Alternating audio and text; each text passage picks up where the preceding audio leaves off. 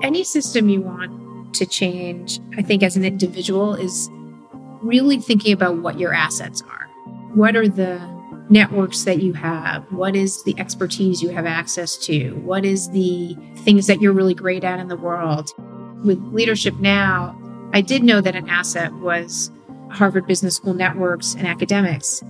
And there's reasons to worry about elite business institutions being central to the fight for democracy. But I also knew that the best of those institutions and the best of those networks were an incredible asset. So I think owning those assets and then also being clear on what your values are and saying, look, we're charting out our way of being business people that really care about this country, and we're going to own that.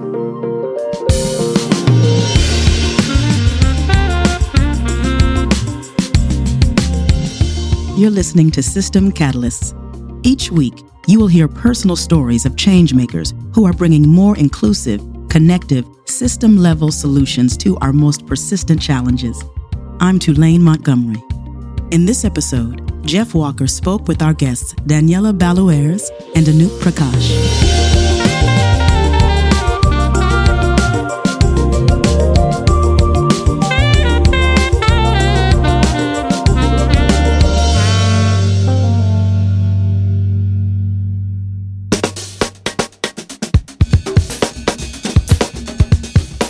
Today, we're talking about networks, and it's not as straightforward as organizing a group of people with shared values.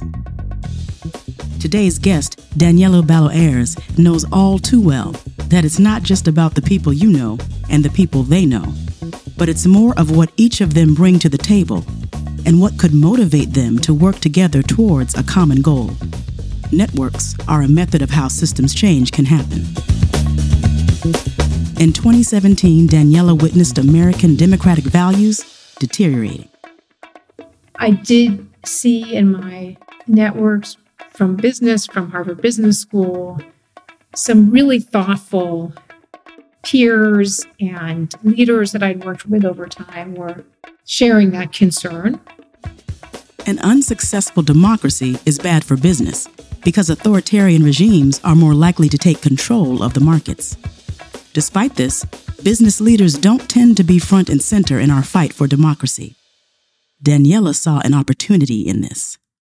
In 2017, we saw in the U.S. this moment of disruption politically where, you obviously had the 2016 election, but you also had a moment where I think a lot of Americans didn't seem to understand each other. We had this shift, this election that was unexpected by many, and it revealed that we had a democracy that was not working for a lot of people or was not trusted by many. And I think that created a lot of questions. And at that moment, I was really concerned that many people had been not engaging or participating in the system for many years, and we're not going to be able to respond effectively to the root causes of the problem. And I saw that very much in my business networks, a lot of people who'd done really amazing things in their professional lives, but we're now asking the question, how did our political system get to this place, and what was a meaningful response? In 2018, Daniela gathered a group of concerned business and thought leaders in a way that might seem surprising, but she knew would be effective. Together, they launched the Leadership Now project. The group is diverse in their political views and yet united in one common goal: to protect and renew American democracy.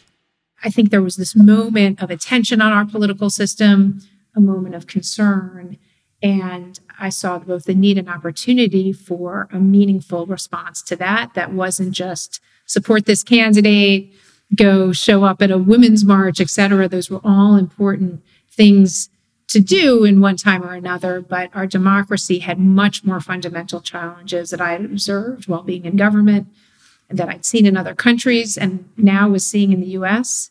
And I knew that if the engine of our economy, business people who had built extraordinary organizations elsewhere were not part of the solution, we were unlikely to be able to weather the storm. Well, you talk about the mission, and you've mentioned that you're working for democracy. And, I would assert that I don't know a person in America that wouldn't say they're pro-democracy. So how do you define that? And how do you think we're potentially losing it? I would define the kind of democracy that we need to protect as one where the systems are representative, right? So voters are represented in the outcomes, and you need a strong, robust system that represents the interest of voters. And we have unfortunately faced a crisis in even belief in that our elections are accurate and legitimate, and we've had violence around a transition of power, which are the most basics of a democracy, right? Political violence is a sign of sliding democracy. Lack of faith in elections is a sign of sliding democracy. And political retribution is a sign of sliding democracy. The other enemy of democracy is ineffectiveness, right? A democracy that doesn't deliver, that is out of touch. And I think all of the segments beyond the more extremes on the left and right are particularly disconnected from the system and feel like it's not working. So if you're going to really build a democracy that is durable, you have to actually be delivering and reaching a much broader swath of Americans. And, I think that's where we see there's opportunity for innovation and ways that we can play a role in strengthening the mobilization and talent that can serve the middle better. As you might be able to tell, Daniela is familiar with politics. Right before launching Leadership Now, she served for nearly 5 years as a senior advisor to the Secretary of State during the Obama administration. And before working in government, she had spent years scaling the global consulting firm, Dahlberg. When I joined with 7 people in New York, and now is more than 1,000 people with 25 offices around the world, and really the leading social impact-oriented consulting and data analytics firm globally. And one of my many lessons from that process of building a new organization is that talent is at the core. And every time we would build a new office, we would succeed or fail based on the leadership in that new region. We opened an office in Kenya. If we had amazing leadership there, it would succeed, and market environment as well. But the talent and the market had to line up. And I do see a significant part of the role that I play as we build up our chapters and leadership in different spheres is finding that talent. This is why, when starting Leadership Now, Daniela's first instinct was to reach out to the many talented and influential people she knew from Harvard. She had a large network, as she had received not one but 2 master's degrees there, one in public administration and another one in business. Went back to academia and really sought out across business, policy, law, the leaders who'd been looking at these issues for years and had seen things that the rest of us weren't really seeing about the erosion of American democracy. So in some ways went back to school for 6 months or a year, not literally, but spent a lot of time with academics trying to understand the root causes and what they were seeing that we all hadn't seen. And so really did think about who were the people and networks that could be tapped into where there was existing social capital, existing common ways of thinking that led to really having an initial base of members out of Harvard Business School and my networks and others' networks there. And then over time, really growing that to include alumni and leaders from other business schools across the country that at least had some common foundation of how they looked at problems from their academic background and how they solved problems in their professional background. Unlike similar organizations, Leadership Now doesn't raise money. They raise attention through the business, academic, and political networks that Daniela helps bring together. They use a paid membership model for people who wish to become part of the organization. So this is an organization that does not have a fund to draw from, to attract change. Everybody that's a member has funding, but how did you start and decide to do it that way without having, a strategy of raising a pool capital and then going to do what you think is right? I think one of my reflections from serving in government was, as much as I felt fortunate to play a role in America's foreign policy as an advisor to the Secretary of State, I felt there were so many missed opportunities because we weren't able to tap into the influence and expertise that America fully has. So even though we were representing the U.S., even in government, you ended up using a narrow set of expertise and tools. And for instance, the fact that American business has so many ways that it's innovated in the world, we were rarely able to fully tap into. And when I saw what was happening in our democracy, all of the risks at once, the first challenge seemed to have a committed, influential group of people who were around solving the problem. And so the reality is you can raise money without having that influential base of people. And the most important thing was that we were building a group who was willing to use both their money, influence, and put their brain in really defining the solution. So I think it was just a question of what are we optimizing for? Are we optimizing for building a robust base of people who are going to use all of their assets to advance this challenge, which ends up being inconsistent, at least certainly as you start out with just raising capital, which either you could do from a few people or you could do in a way that's transactional and doesn't really change the way that the funder is part of the solution. Once Daniela gathered a core group of people, they began putting their heads together to understand where the biggest threats against democracy were coming from. What we found is that, as often happens in academia as well, that various fields were looking at this problem from different vantage points, but not necessarily together. And so part of what we also were doing, were connecting the dots between the academic fields. So I think that underlying connecting of the dots, I feel like, is a consistent way that we've tried to work, looking across academia, looking across business, and how do you get those disparate pieces to actually add up to a real strategy, real action. But something I appreciated about business school was a bias towards action. And that, I knew that if you could convince business people to get involved in something, it was going to have to be action-oriented. I was going to have to be action-oriented. You couldn't just build something that was about contemplating what one might do for their democracy, because no one would show up for that. So we were able to get granular around where the money was going, who to, et cetera, in a way that even those operating the system, if you were a candidate, if you were certainly a business person who hadn't spent much time looking at the system, had not looked at it before.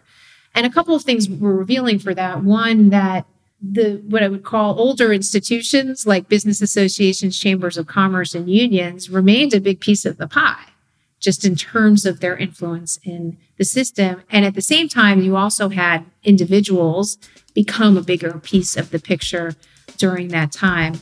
So I think that helped us contextualize what was happening in the system and helped us identify where were the entry points that would create systematic change. Typically, people in Daniela's network who wanted to do something about democracy would simply donate to a candidate. What the research revealed was that there were better ways to spend their money. Leadership Now identified a short list of organizations that had the best hope of driving pro-democracy change. One of them was Open Secrets, a transparency platform for campaign data. Not a very sexy investment in the political space. They had a $400,000 gap for their organization in 2020, in a year where lots of money was going to go and get spent, and then that transparency was going to be important to the press and otherwise. Our members came together and closed a $400,000 gap in just a few months for that organization. I think showing that our members had come to appreciate that just writing a candidate check was not enough. That year, it became increasingly clear that the 2020 presidential elections results could be contested.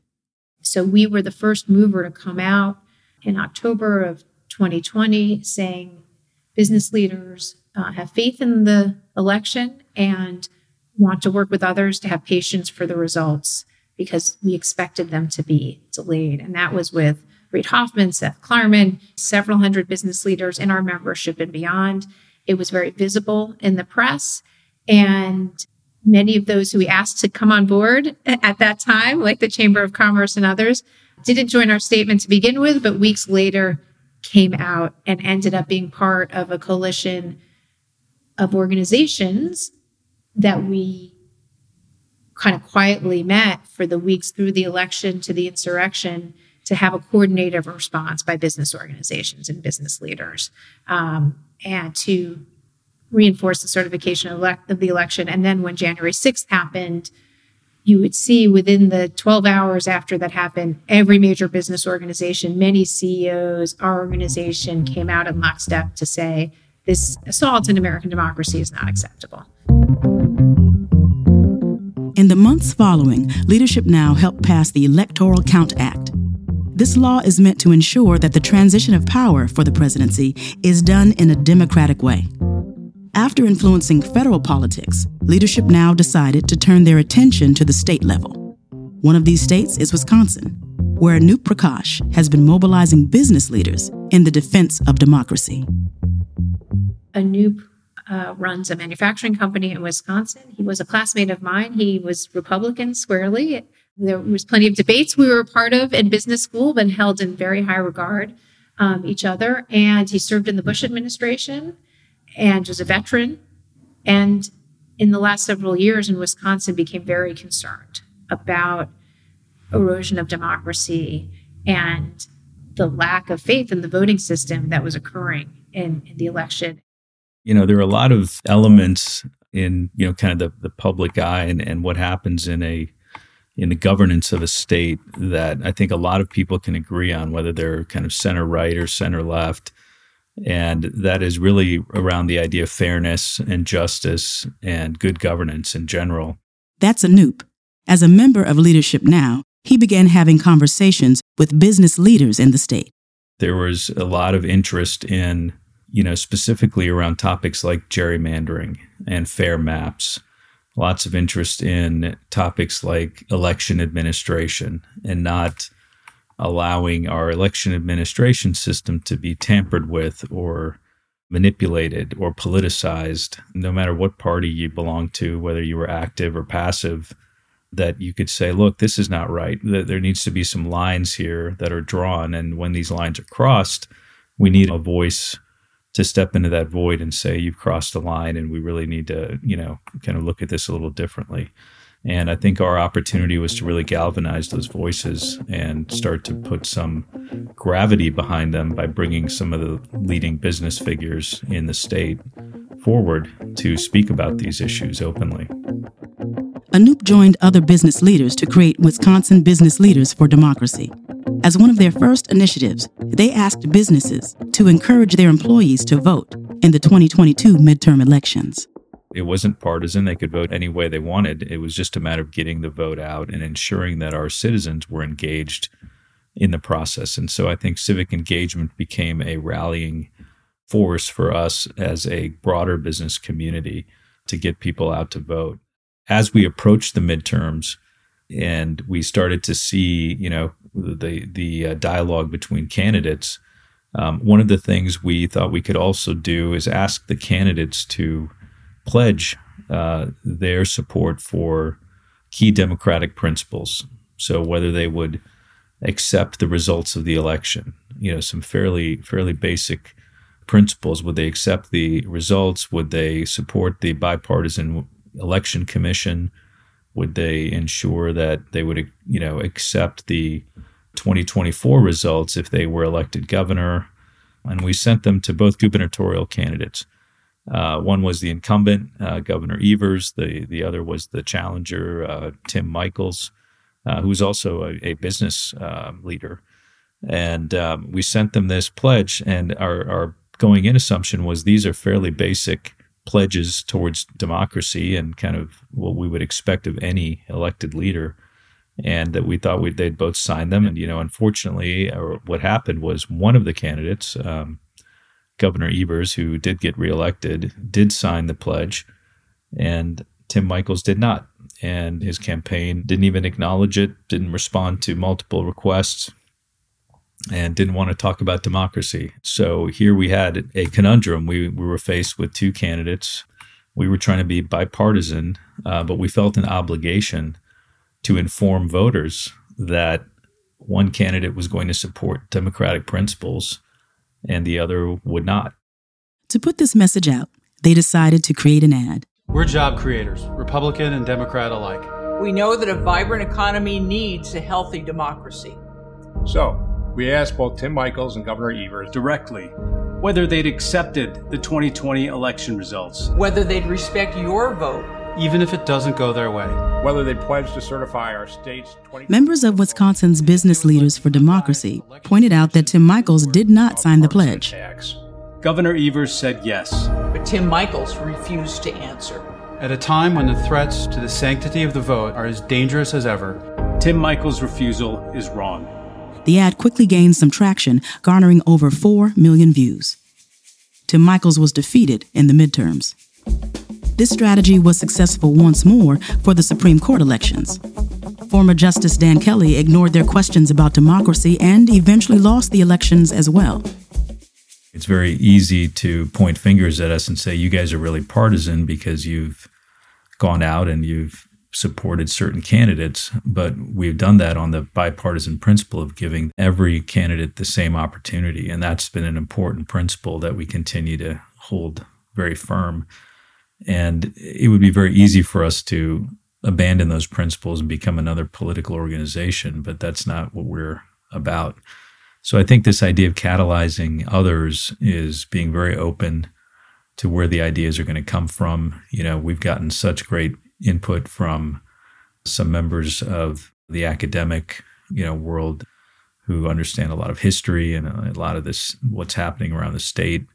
And that input has been tremendously informative. And, without that, we could easily ignore that and say, well, we're the business leaders and we know what's right and focus on business issues. But I think this is a systems problem, as you well know. And being a catalyst requires you to touch every aspect of that system and discover new places where you can learn and continue to adapt and grow. Anoop also believes that to become a system catalyst, one must build community. And people don't talk about, they think about leadership as a very individual sport. I am the leader and I lead other people, but it's really about building community. And these issues, particularly that cross multiple sectors and touch everyone, really require you to build community. And so the first place to start is start having conversations, start talking to the people who are close to that issue. Our first days, we were engaging not only with the academic experts, we were engaging with practitioners. We started to have calls with election officials to try to understand what were they experiencing on the ground. And all of that helped galvanize us around what was the core crux of the issue. It wasn't an issue that we fully understood till we continued to iterate on these conversations. And once you iterate on these different conversations, you start to get crisper and sharper as to where you need to focus your effort. Daniela also believes that systems change is a collective effort. In graduate school, Heifetz was one of the leadership methodologies that I thought was really interesting, which was about, there's leadership, which is you have an answer and you're going to kind of lead people to it. And stereotypically, that would be a little bit more of a business school kind of, okay, we're going to make 10,000 more widgets and I'm going to help mobilize my team to be really good at delivering those, right? And the leadership style that Heifetz talks about is adaptive leadership, right? Which is where you have a really difficult challenge that a group needs to address together. And it's only through that group themselves seeing the challenge and being part of addressing the challenge that you can succeed. I could have an answer and just be like, okay, the answer to democracy now is we're going to elect these 5 people and we're going to change these 5 laws and please come along with me. And even if I was right, I would have a hard time mobilizing against it. And I probably wouldn't be. And I think the balancing act is, I think the role in systems change is to kind of reveal the challenge and help a group work together to solve it with some sense of, not totally open-ended, right? There's some boundaries to what that challenge is, to what success looks like. And I feel like the balancing act for me in that, which I'm, sometimes get right, and I'm sure sometimes I don't, is when are the times where you say, look, this is the thing we're going to focus on. We have this election. This is really important. And we just need to all act now together, versus recognizing that the collective wisdom of this group is extremely high. And sometimes the thing that keeps me up at night is like, am I using this incredible asset well enough of all of these smart, committed people who have incredible resources? And so I think I do okay at that. But it's still, going through that process in a systematic way is still messy, right? Systems change is like, it's not purely linear, and you have to find some linear things within it. So you keep going. In a rapidly changing political environment, Leadership Now hopes to replace the old systems that aren't serving us. We are in challenging times. We are. Democracies are declining in multiple countries. We have climate change as a real threat. We have divisions and polarization, and we have technology that we don't know exactly what to do with. I mean, there are a lot of things to deal with, but I really do believe it is in our ability to tackle those challenges and turn them around. But we have not yet designed the systems to respond effectively. We're in the process of designing them, right? Our old systems are not being effective. And so in the big picture, we need to rethink the way we work on a lot of things, but the best way to make sure we don't solve those problems is to not start, And I don't think we can accept that, we're not going to solve these problems, because where does that leave us, and where does that leave our children and our grandchildren, and et cetera? So I think we need to be courageous. We need to take on the challenges and just start doing the work together. And now for our rapid fire segment, here is Jeff with Daniela. What's been one of the most gratifying moments along this journey? Essentially, when you're able to enable people to have courage to do hard things with their influence. Yeah, it sounds to me like helping people be brave together. Well said. Yes. And I think having courage is foundational. And what gives people courage is doing it together. Exactly. What about your organization keeps you up at night? 3 things. One is we have these incredible people. Are we figuring out the most effective way to activate them and help enable them to be part of solving the problem? Second, I think in building an organization, getting your systems right and attracting the right talent who are going to stick with this with you is not easy. And in politics, there's a lot of unkindness. There's a lot of, it's not an industry often that people find a lot of mutual trust. And so I'm trying to create a team and an environment that is like a bubble of trust and excellence and commitment. And, that's a lot of work. Welcome to being a good leader. For listeners who aspire to be a system catalyst, where and how do you think they should start? Any system you want to change, I think as an individual, is really thinking about what your assets are. What are the networks that you have? What is the expertise you have access to? What is the things that you're really great at in the world? Who else do you know that is really great at them, right? So, you have to have something that you're passionate about changing. But the way that you can actualize that is really knowing what the assets you have are, where you can get them from others. So for instance, with Leadership Now, I did know that an asset was Harvard Business School networks and academics. And there are reasons not to create a democracy organization linked to Harvard Business School, right? There's lots of reasons that business, to begin with, can be questioned in its intentions with some merit. There's reasons to worry about elite business institutions being central to the fight for democracy. But I also knew that the best of those institutions and the best of those networks were an incredible asset. So I felt willing to take the risk that there's baggage that comes with all of that to benefit from the positive sides of those equation and just be okay with that.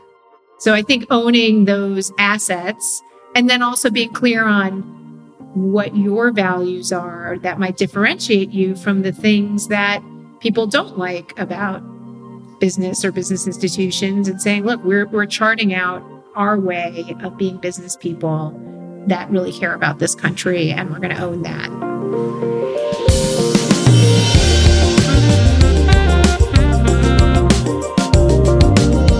If you want to learn more about Leadership Now, head on over to leadershipnowproject.org. You can also visit our website, systemcatalysts.com, where you will find resources related to this week's episode. That's it for today's show. Please don't forget to subscribe to System Catalysts so you don't miss out on our new episodes. Also, do us a huge favor by rating our podcast and leaving us a review. Thank you so much for joining us, and we'll catch you all in the next episode.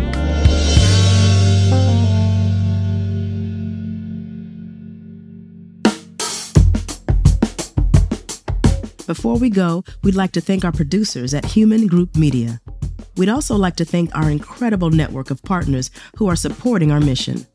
Echoing Green, DRK Foundation, Population Services International, Virgin Unite, Charlize Theron Africa Outreach Project, Senegos, The Philanthropy Workshop, Nexus, and New Profit.